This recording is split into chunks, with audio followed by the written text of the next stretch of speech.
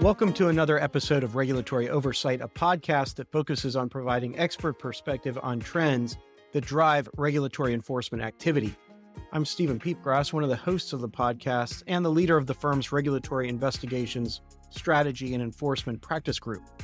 The podcast features insights from members of our practice group, including its nationally ranked state attorneys general team, as well as guest commentary from business leaders, regulatory experts, and current and former government officials. We cover a wide range of topics affecting businesses operating in heavily regulated areas. Before we get started today, I want to remind all our listeners to visit and subscribe to our blog at regulatoryoversight.com so you can stay up to date on developments and changes in the regulatory landscape. Today, in this third episode focused on the trending topic of artificial intelligence, I'm joined by my colleagues Mike Yaghi and Barry Boise. Mike is part of our regulatory group and the AG team, and Barry is a partner in our health sciences group focusing on litigation and investigations. We'll discuss the potential risks healthcare companies may face with increased reliance on AI, as well as the increased focus on AI by various regulators and state attorneys general, particularly in the healthcare space. Mike and Barry, thank you for joining us today. I know this is a topic both of you are following closely, and I'm very much looking forward to our discussion. Barry, maybe we will kick this off with you. As you know, AI is in the headlines today a great deal, but for those listeners who are maybe joining this series for the first time, can you talk a little bit about why companies are interested in using AI and a bit about how it is being used? Thank you, Stephen, and thank you for having me on this podcast. You're right that AI is capturing the headlines, and the more recent headlines are that you had ChatGPTs passing the medical boards, the step 1, step 2, and step 3 boards that all medical students have to pass. And that was untrained AI. There's machine learning where algorithms can be improved to help the ability to predict events, assisting a whole range of different tasks. So for example, in the context of healthcare, you have AI being used to predict outcomes using algorithms and machine learning. This February, MIT researchers, for example, revealed Sybil, an AI program that can now take low-dose CT scans and predict lung cancer risk over the next 6 years. The ability to detect lung cancer in its early stages is challenging. That's the difference between life and death for so many people. So the ability to take information, large data sets, apply algorithms beyond what we were previously able to do enables greater ability to predict events and outcomes. Also see this predictive ability, it's critical in drug discovery. It helps researchers predict surrogate markers to treat disease, and it also assists in predicting what current assets are investigated or used to treat one disease that may be effective for other uses. And we saw this with the lightning fast discovery of certain treatments for COVID. So again, the ability to take large data sets, apply algorithms and machine learning, and ability to really advance healthcare in many different ways. We see it in the ability to manage contracting, supply chain issues, and really assist doctors and patients in clinical decision-making. We know, for example, that the FDA has cleared over 500 medical devices that address issues or use AI. And another good example is in the radiology space, where most of these clearances have occurred. In radiology, AI is able to find patterns and associations that detect nodules, an example of lung cancer or other associations not easily detected by the human eye, and assist radiologists in evaluating a wide range of disease states.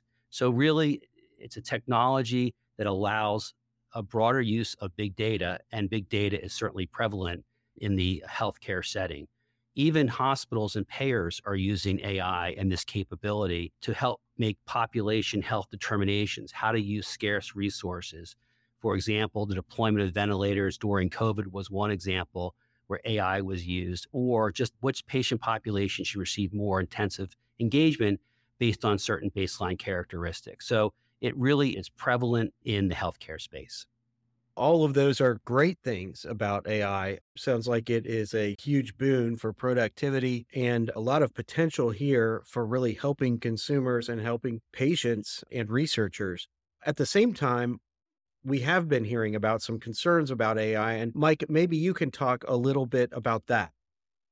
Yeah, thanks, Stephen. There's no question that the boon and use of artificial intelligence is very helpful in helping companies marshal large data sets and help them more efficiently make decisions. But we've seen that there are a lot of issues from regulators also impacting the use of AI and their focus on making sure that AI isn't used either intentionally or unintentionally in a way that harms consumers. There's no doubt that artificial intelligence directly impacts consumers in many ways, including in the healthcare context. For these reasons, the AI technology is really under scrutiny by a lot of regulators. We've seen many state AGs, for example, state legislatures, the Federal Trade Commission, the Biden administration, and as noted, the FDA all share concerns over the use of AI. In fact, Attorney General Rob Bonta last year sent a letter to CEOs of hospitals really raising this issue and concern. And his concern was with respect to whether or not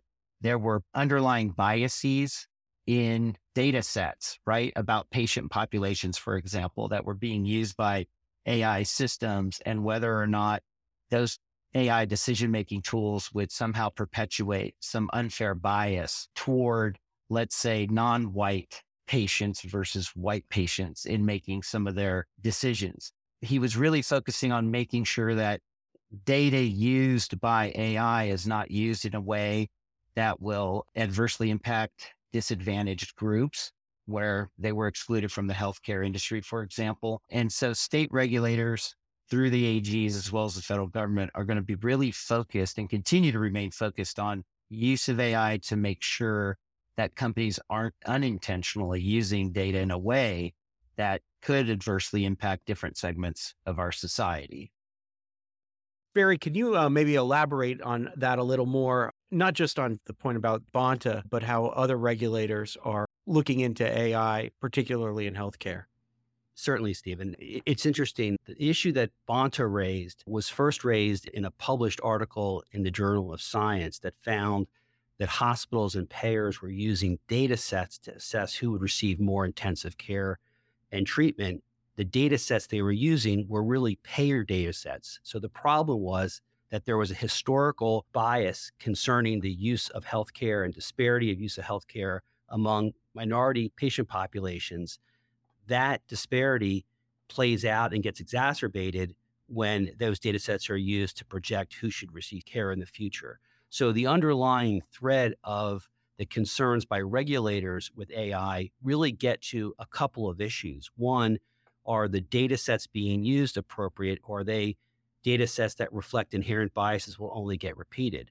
Two, are the algorithms appropriate, and are they tested in a way that will make sure that they're not creating unintended consequences and bias? And we've seen these very concerns played out by state AGs. As Michael said, state legislatures are evaluating certain legislation. The FTC has put out notice about the need to make sure that data sets are appropriate and algorithms are appropriate and they're not being misrepresented in any way. The Biden administration has spoken on this issue about some of the hazards of AI, and FDA has also expressed concern about a different bias. They call it automation bias that's seen when doctors are more likely to follow recommendations presented by AI, even if they don't understand fully the source data or how those recommendations came to be.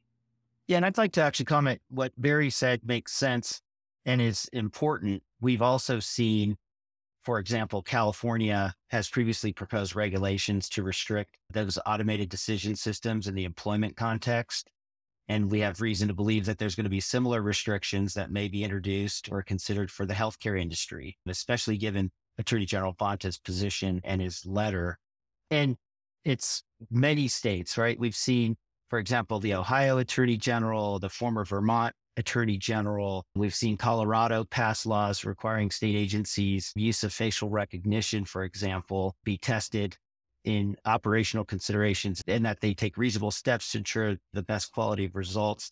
So in many different contexts, states and regulators are looking at this issue, and it's just going to grow in the healthcare industry, mainly because there's a lot of information that the healthcare industry could use through AI to help them make more efficient decision-making. But I think going through the pandemic and especially coming out of the pandemic, there's a lot of focus on regulators making sure that patients have adequate access to healthcare. And they're certainly going to make sure that AI isn't used in a way that either intentionally or unintentionally excludes any population groups from gaining access to healthcare. For one example, Attorney General of California is also investigating mental health parity issues.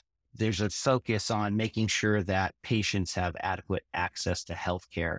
And the complications of AI is going to just raise regulator scrutiny and has raised regulator scrutiny in that context. It might be helpful for our listeners to understand a little bit more about the authority under which agencies are regulating AI. Barry, maybe you could talk a little bit about sources of authority for regulating in this space. Sure, Stephen. Each state has consumer protection laws that are incredibly broad. If activity can impact consumers, each state's law is a little bit different, but at a high level, interactions or transactions that are deemed unfair or deceptive or unconscionable all can be deemed a consumer protection violation. And the attorney generals have historically claimed extraordinarily broad authority and power to regulate a wide range of activity that they believe is harming consumers. And Mike, maybe you could speak a little bit to FTC authority in this space as well and what they cite. Yes, the Congress has given the Federal Trade Commission very broad authority under Section 5 of the FTC Act.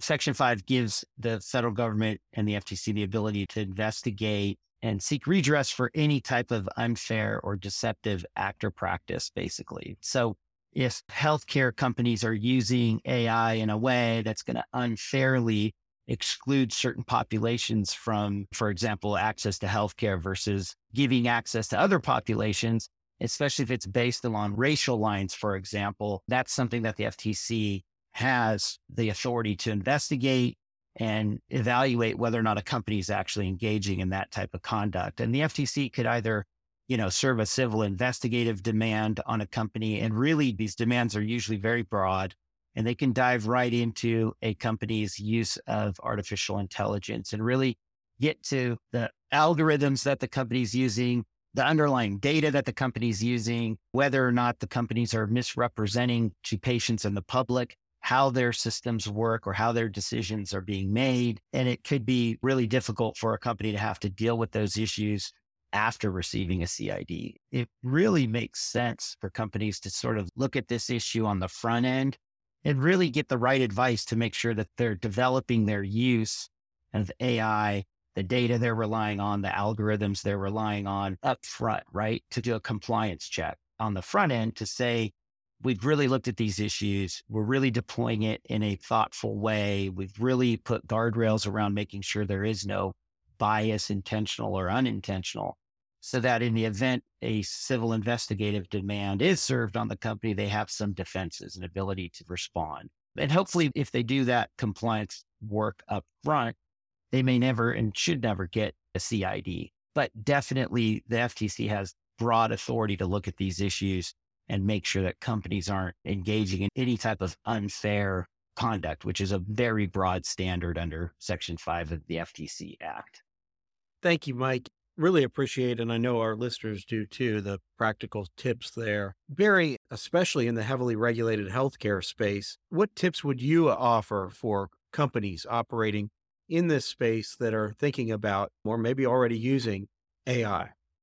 There's a couple things I would suggest. First, and I hope this podcast has helped a little bit in this score, understand what the regulators' concerns are and the tools they have for enforcement and address those. So if there is novel technology, there's something where the regulators won't understand how a certain product works and you think it will draw some regulatory scrutiny given the nature of the patient population or the nature of the product, there are ways to proactively reach out to regulators to educate them.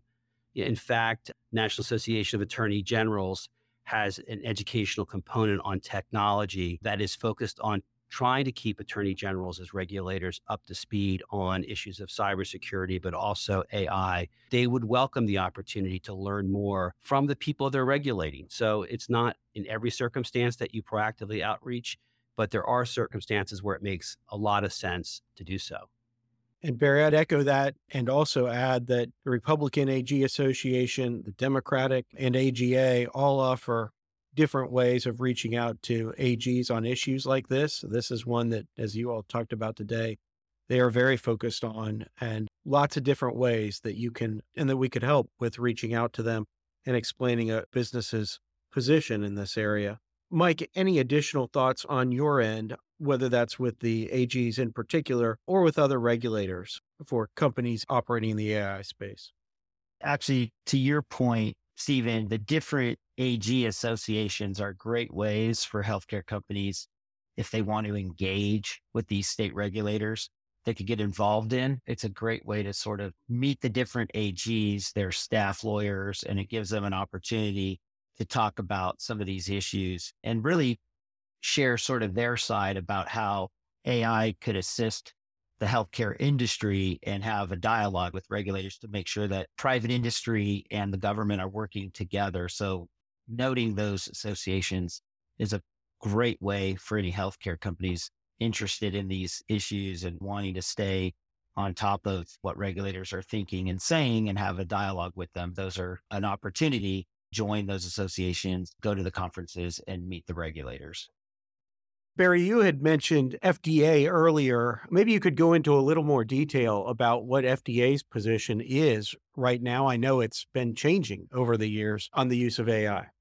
Sure. FDA has broad authority to regulate what are defined as medical devices, which really can include just about anything that's used to treat, cure, prevent, mitigate, or diagnose disease in humans.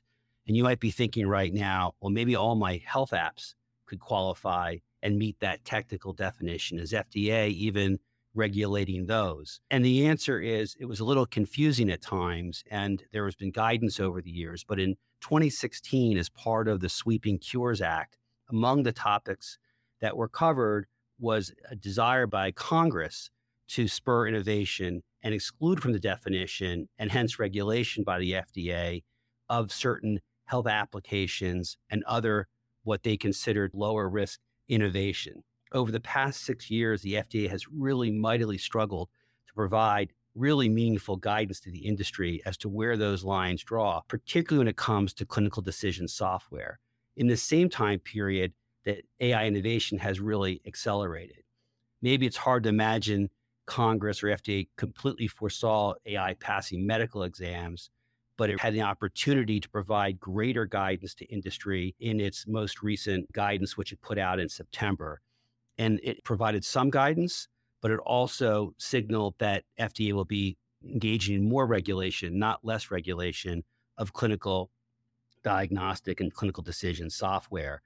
I mentioned earlier, FDA had the concern, really an untrusting of physicians, in my opinion, of automation bias, that physicians would place too much weight on AI-based clinical decision software, that physicians would need to fully understand the data sets and the algorithms and how the process worked, and would have time to consider how all that would fit into a differential diagnosis or treatment course, which is unrealistic in emergency medicine and unrealistic in many different settings in the hospital. But nonetheless, FDA has issued this guidance, which is not binding law, but provides direction of where FDA is considering its regulatory authority, which signals greater regulation and authority and concern about the use of AI in apps and medical devices and clinical decision software.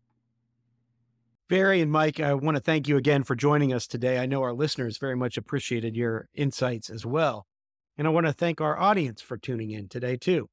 As always, we appreciate you listening, and don't hesitate to reach out to the Troutman team if we can help. I hope you'll join us for our 4th AI podcast episode, where we discuss AI's impact on the financial industry. Please make sure to subscribe to this podcast through Apple Podcasts, Google Play, Stitcher, or whatever other platform you use, and we look forward to having you join us next time. Copyright Troutman Pepper Hamilton Sanders, LLP. These recorded materials are designed for educational purposes only. This podcast is not legal advice and does not create an attorney-client relationship. The views and opinions expressed in this podcast are solely those of the individual participants. Troutman Pepper does not make any representations or warranties, express or implied, regarding the contents of this podcast. Information on previous case results does not guarantee a similar future result. Users of this podcast may save and use the podcast only for personal or other non-commercial educational purposes. No other use, including without limitation, reproduction, retransmission, or editing of this podcast may be made without the prior written permission of Troutman Pepper. If you have any questions, please contact us at troutman.com.